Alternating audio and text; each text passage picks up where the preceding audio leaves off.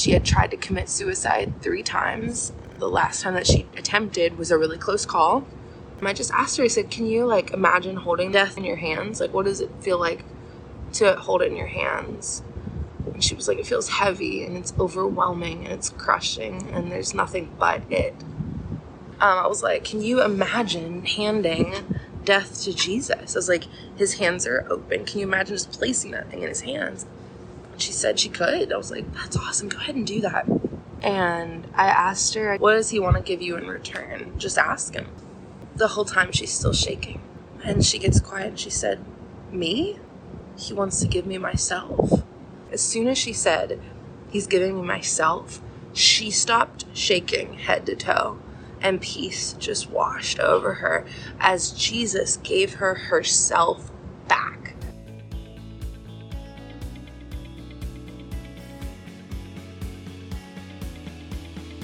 Welcome to Unquenchable, where we discuss all things biblical theology, listening prayer, and Christian living.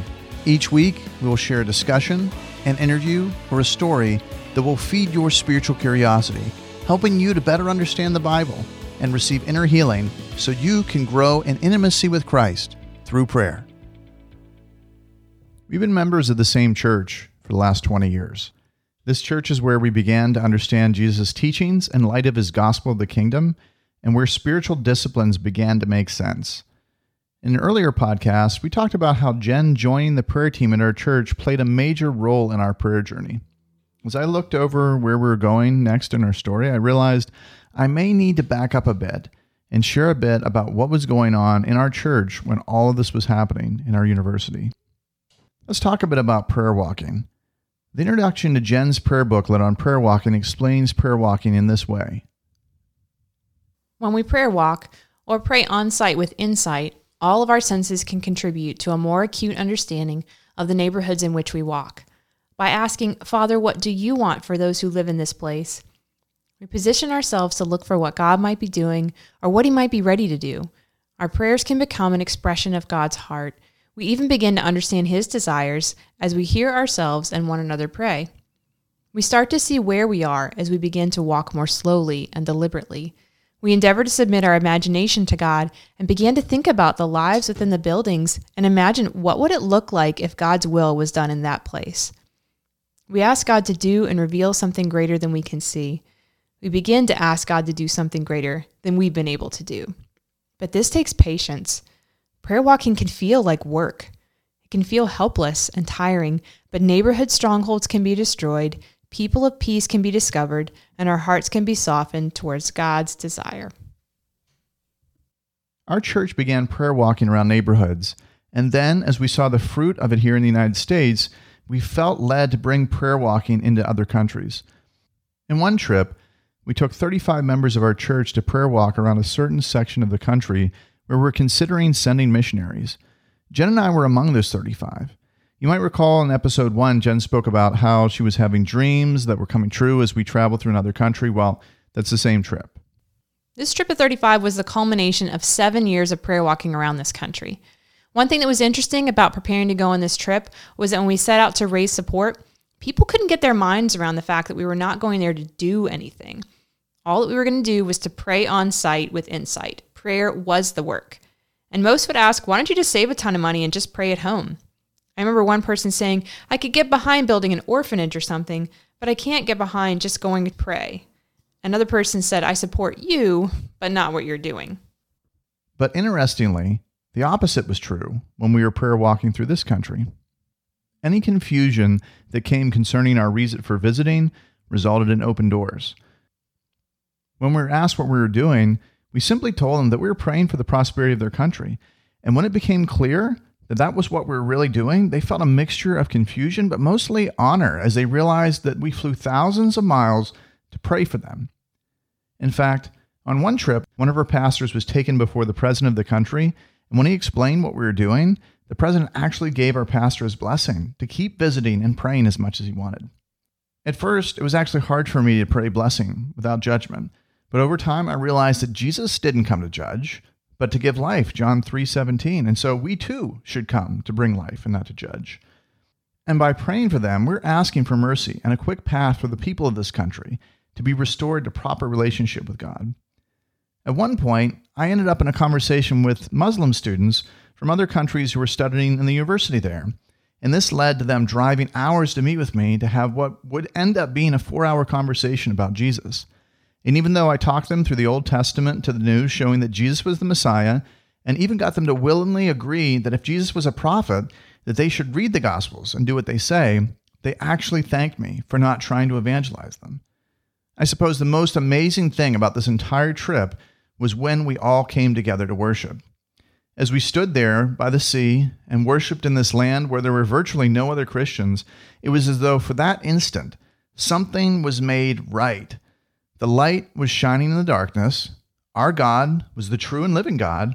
And in the midst of our voices ringing out, it was as though the world was being brought back into his rule and his reign, as though the glory of God was returning and filling the earth in places where it had long since dwelt. And as we prayed, it felt as though we were setting up a game of Risk. You ever played this board game? It all begins with claiming countries, and you go and you place your armies around the countries. And sometimes it becomes evident that somebody really wants a country, and they begin placing so many armies there that the other players just decide to abandon the country entirely and look for another place to conquer. In the same way, it was as though every time we prayed, we were placing an army and chipping away at the darkness in preparation for our team to arrive. In all, our church spent 7 years prayer walking this country before we sent our first short-term missionaries, and 10 years before we sent our first full-time missionary from our body. And of course, since dozens of our church members had already spent time praying on site with Insight there, when we finally did launch our missionaries, which by the way were homegrown and already practicing prayer walking and radically showing Christ's love to their communities here in Lynchburg, they went out with our full support. And it was easy for everyone to contextualize how and where they were ministering because we've already been a part of that work. And as they ministered in that country, we stood in awe as they reported back all that God was doing. Fast forward a few years. As our church was growing in understanding and acceptance of listening and inner healing prayer, the leader of our prayer team was asked to lead what we call Prayer Team Sunday. And so he asked me to lead the whole congregation in a listening and inner healing prayer session similar to what I was doing on campus. This was a major jump for many in our congregation because while our prayer team was spending years growing in this, much of the rest of the congregation had little awareness of what we were actually learning and growing in. And then fast forward again a few months, word was spreading about how we had prayed for this country for 7 years before sending our first missionaries. And so some of our missionaries were actually asked to lead a day of preparation for this year's international conference. And at this same conference, out of all the churches worldwide that could have been chosen, our worship band was chosen to lead worship for this conference. So this caught the attention of our denomination, and they sent Fritz Dale, the former national director of our denomination, and at the time, the director of prayer mobilization, to see what kind of church produced these amazing servants of God. When Fritz arrived, he brought along Foy Bellier, who is the author of The 5 Stones and the founder of Warrior Priest Ministries, an organization that focuses on discipling Christian leaders. When these two men prayed for us, they prayed with such authority. It was an authority that I'd never experienced before. And so when they told us the next step for us would be to attend an invitation-only conference in Tennessee called Word and Spirit, that was a gathering of pastors who were seeking to stand on the Word of God while remaining open to the work of the Spirit today, I knew that I was all in. So later in that year, when I went to the Word and Spirit conference, I was given 5 minutes to demonstrate how to listen in prayer corporately. But little did I know that that 5-minute prayer session would lead to inner healing for 4 pastors and confirmation of the life change from a 5th. How about you? What's your experience with prayer walking? Have you experienced what it means to pray on site with Insight? Jesus said the Son can only do what he sees the Father doing in John 5:19. In the same way, Jesus is calling us to listen with our hearts and minds so that we can only do what we see that God is doing around us. For apart from him, we can do nothing. John 15:5. You might not be ready to fly across the world and pray for people in a country hostile to Christianity, but perhaps you could prayer walk right where you are. You may already be praying for your church and your community, but would you be willing to pray on site with Insight? Would you be willing to walk through and around your church, perhaps when no one's even around, and pray for God's work to happen unhindered? Or perhaps you can walk your neighborhood and ask God to protect and bless your neighbors. Even better, would you be willing to take the next step and ask God, Lord, would you show me what you want me to pray for my church and my neighbors? More and more, as you learn to pray on site with insight, you'll find your heart in tune with the heart of God. And as your heart is tuned to God's heart, your prayers will be changed because you'll no longer be praying according to your limited perspective, but according to the will of God. Those who know us well know that we live life on mission, and we're often open to ministering on the fly as opportunities and needs arise. So we tend to have a lot of ministry initiatives and opportunities up and running all at once. It's not uncommon for our guests who stay with us to compare our house to a community center with a revolving door. So, for example, recently we had guests for the week, and among other things, we got to lead a Discovering Prayer class on Sunday. We prayed with overseas missionaries for discernment concerning adoption on Zoom on Tuesday. We led an on-campus prayer class for worship majors at Liberty University on Tuesday. We led the youth group on Wednesday at church, and we got to counsel with a mother and then pray through things with her troubled teen, again on Zoom on Thursday. And we organized a church-wide prayer meeting on Saturday. And then Dawn taught the main lesson for the church's Sunday service. So what you may notice is that while some of these were related to Dawn's job as a student and family pastor, much of what we normally do every week is ministering to people outside of our body. And increasingly, many of my foreigner students are now pastors and missionaries and parachurch leaders, and they're actually reaching out to us and asking if we could train them up so that we can give them the tools to go back to their organizations and pray through things with people. Within the last few weeks, we've heard from Al, who's a pastor who is over a group of 15 pastors, and he asked us to help demonstrate what it is that we do for them so that perhaps they could experience healing on their own, in their own lives, and then filter what they're learning from us down to their congregations through their sermon application time and then through pastoral counseling. And I had a similar request through Andrew, who's a pastor in a small Southern Baptist church in Tennessee. And we heard from Christina, and she is over a group of 8 traveling evangelists and musicians, and they travel from city to city over the whole summer, spreading the gospel and praying. And she asked us if we could mentor her group and equip them so they could more effectively minister as they're reaching out through open-air evangelism and friendship evangelism. So that's something we're going to be doing in July. And Leah Faith is a worship leader who travels with a well-known worship leader and evangelist who said that although her group practices Sozo method of listening prayer, she's found that our approach is more gentle and grounded in Scripture, and she's asked us how she can go deeper so that she can grow in her abilities to pray through things with others, and so she can teach her team to pray through things with others as well. So here's what she said in a Facebook post just a couple weeks ago. There was this girl who asked for prayer, and she told us that she had tried to commit suicide 3 times, and that the last time that she attempted was a really close call. And she had told us that she had been sexually abused several times. And as she was talking, she literally, it felt like she was vibrating, like she was shaking so badly. I've never quite seen anything like it. You could just tell she didn't want this, and she wanted freedom. And it was so sad. You could just feel the trauma ricocheting through her being. And so we were praying, and I just really got this sense that she was cherishing death. I could just see her holding it close to her heart.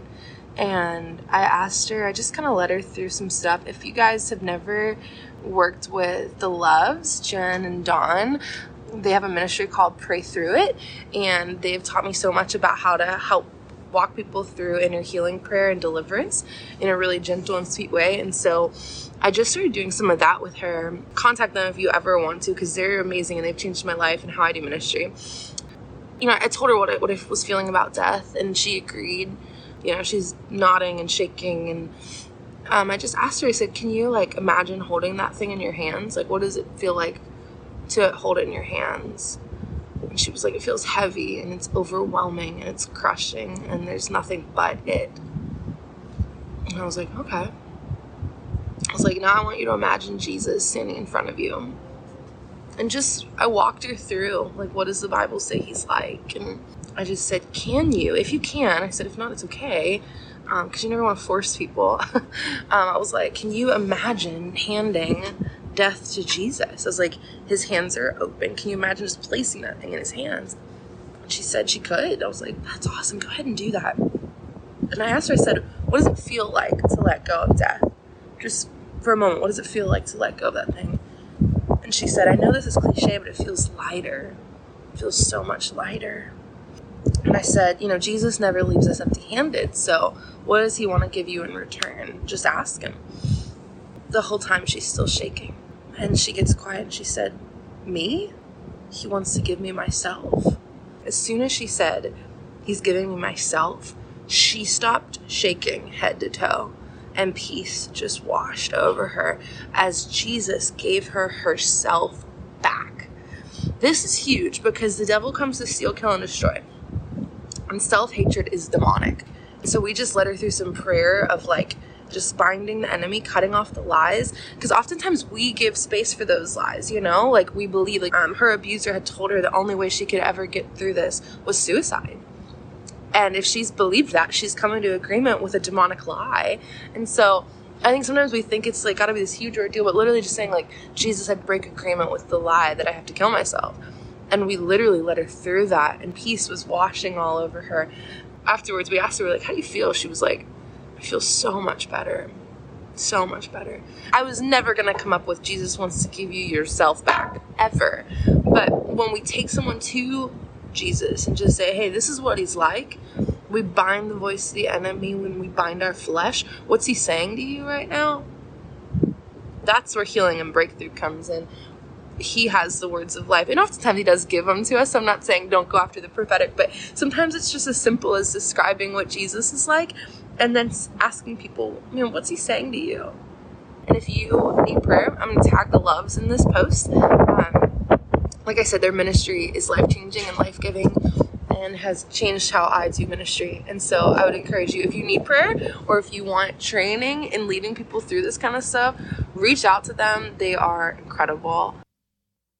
Like the Apostle Paul says, we have no greater joy than to see our children walking in truth. Similarly, as we see those who've attended our conferences and trainings leading others, there's no greater joy. If you're catching the vision for what we are sharing in this podcast, you'll be excited to hear that God is calling us to minister more broadly to the church by helping pastors, prayer leaders, small group leaders, and individuals to lead others to experience inner healing and intimacy with Christ through prayer. And admittedly, this is a big leap of faith, as this is completely new territory for us. So what we really would like for you to do is pray. As I was praying a couple weeks ago about this transition, I got the sense the Lord was saying, get ready. And as I pictured this, I pictured a roller coaster as it clicked up the top of the first big drop, and I started to get excited, and I was like, yes, Lord, I'm ready. But then it was as though the Lord was looking at me seriously and saying, no, get ready. Be sober-minded. Be like a pilot who goes through his checklist before a flight. And so these words have stuck with me as we prepare for this transition. And I don't think God's preparing us for tragedy, but that he wants us to realize the seriousness of the kind of work we're getting ready to do in this Pray Through It full-time ministry. So please pray that we'll do our part as we get ready, whatever that means. We're still trying to figure that out, and that we don't get in our own way. So far, we believe that God is calling us to start out with what we know best: leading, listening, and inner healing prayer sessions, events and trainings, and designing training curriculum, but just doing this full time. So if you've been inspired as you've heard these stories and believe in the mission that God is calling us to, perhaps you're at the point where you're feeling God leading you to partner with us and help multiply out what we're doing. Perhaps you're at the place where you already feel led to support us financially, so go to praythroughit.com/give and help us multiply out this work through your one-time or even better monthly support. Either way, we'd love to talk to you one-on-one to see how our team can help you where you are. So email us at drlove@praythroughit.com. Or maybe you're simply becoming unquenchably thirsty for more. We are already beginning to set our calendars for fall 2021, and so we'd love to hear from you as we fill and finalize our conference schedule. Just let us know where you're from and what we can do to help your church family, prayer group, or small group. So join us next week when we'll continue our story and hear about what happened when I first led listening prayer before a group of pastors at the Word and Spirit Conference in Tennessee. We'll even hear from several of the pastors whose lives are affected by what happened as a result of that short prayer session. See you next week. Did you know that we often lead listening and inner healing prayer retreats and trainings? Who do you know that would benefit from these? Check us out at praythroughit.com/events to see when we are going to be in your area. And if you don't see what you're looking for, email Dawn at drlove@praythroughit.com to discuss how we can minister to your family and friends. Unquenchable is a ministry of Pray Through It Ministries. To learn more about us and our ministry, check us out at praythroughit.com.